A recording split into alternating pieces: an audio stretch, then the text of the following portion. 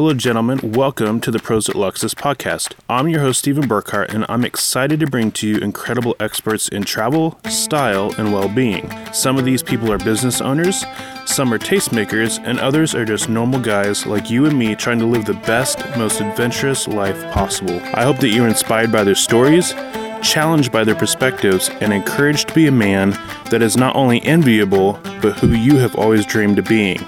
Enjoy the show.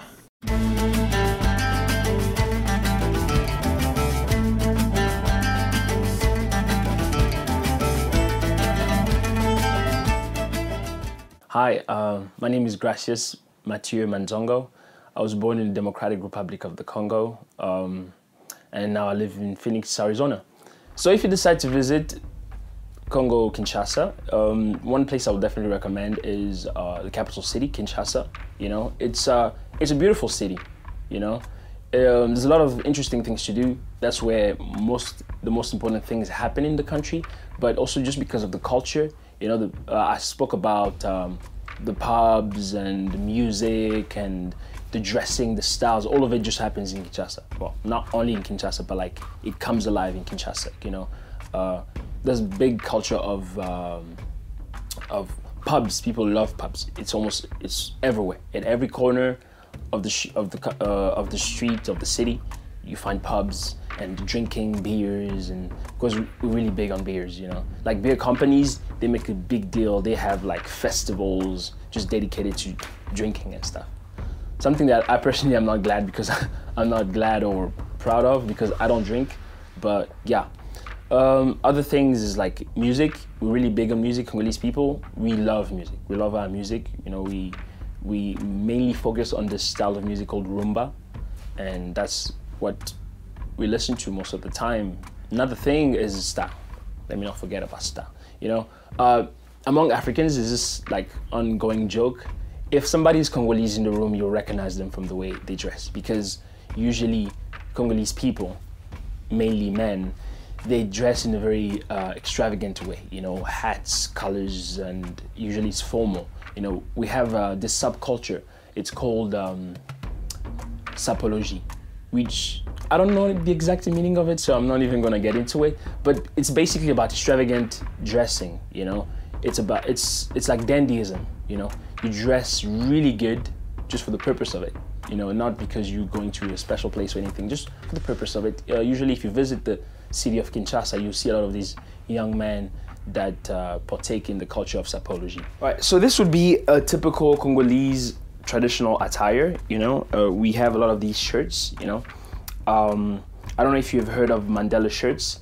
They're basically regular shirts, you know, long sleeve, short sleeve, but they have a totem imprint on them, you know, like this imprint here. You have a lot of these styles here. But this specific cut is not a very Congolese thing, I would say. It's more of a West African style that over time immigrated into the Congo. Why? Because our traditional style did not evolve to fit the modern style, you know.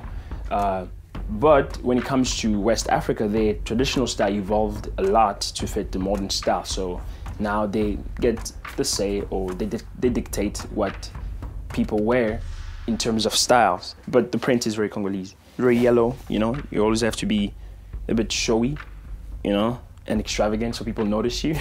It's just part of the culture. As you can see, this is a very festive attire, you know, the colors and everything. You can actually wear it anywhere, you know, to weddings and birthdays, even funerals sometimes you wear this. I wouldn't recommend it to go to work because it's not exactly very comfortable, but, you know, it's very festive though. When you visit our cities, you know, people wear them all over the place. Basically, everyone has one. I'm sure everyone has at least one at home. Another interesting place to visit is the city where I grew up in, Lubumbashi, which I'm very proud of. It's very calm, it's very quiet. It's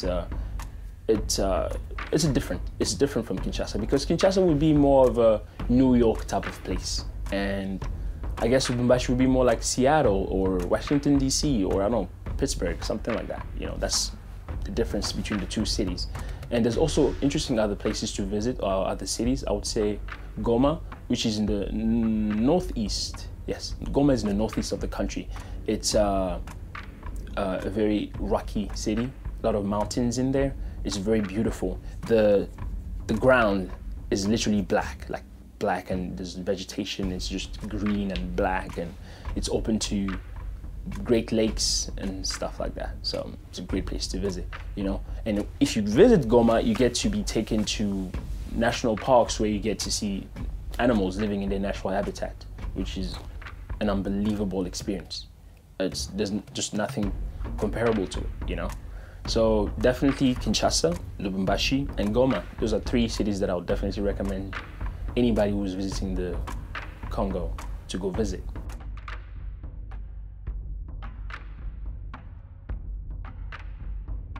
So daily life in the Democratic Republic of the Congo Kinshasa, it's pretty easy, you know. It's not like here in the United States where you constantly running, you know, after something. You always have something to do. You have to go to work and other things. It's not like that. Back at home, there's more time for other things, you know. It's easier. The pace is not as fast, you know. It's considerably slower than here, you know. I wouldn't say it's like one of those places where you have time for, you know, waking up in the morning to smell flowers or gardening or, you know, having your little garden. It's not like that. But it's definitely slower than the United States. So what people usually do is, you know, like anywhere in the world, you wake up in the morning, you go to work, but we don't work long hours like here, and it's as demanding as here in the United States, because, you know, here it's always like work, and after you work, you make your money. After you make your money, you gotta spend it, you know, because that's the economy and that's how it works. It's just so fast. Everything is so fast. Whenever I receive guests from like back home, they always tell me, wow, you guys live so fast. Everything goes so fast. And here it's as if people don't sleep at all. You know, at night you have hundreds of people driving, going places, coming from work, going to work, and all these things. But at home it's not like that. At home it's much slower. You have your work hours, you know, from like morning to noon to, I would say, 3, you know, even 5 sometimes. But after 5, you know, the whole city quiets down, you know. You have time for other things like family and spending time with friends, you know, spending time with your communities, a lot of church activities, of volunteering and things like that. You have time for those things because you don't work after 5, you know, or late at night. You don't work in those hours. One of the things that a lot of times when you go home to do is, you know, watch TV. That's a big thing back home. A lot of people watch TV. I know here in the United States people watch a lot of TV, but at home as well we watch a lot of TV. That's how we end up connecting with other cultures, you know. I know since when I was a kid from back home, I'd watched a lot of American shows, you know. I mean, that's basically anywhere in the world. A lot of people watch American movies. But not only American ones, we got to watch movies from other countries, like France. We have a lot of channels that we actually get from France and Belgium and stuff like that. And also sometimes from other African countries like Nigeria and so on and so forth. Also soccer. Soccer is a big thing, like anywhere else outside of the United States. Yeah, we have a basically cult-like following when it comes to soccer. Big fans, even in terms of the clubs. We recently had a African Cup of Nations, which is like the soccer tournament for the African countries, and it was big. Everybody was on it. Everybody was watching it. Everybody was talking about it. It was all over the place, even on Twitter.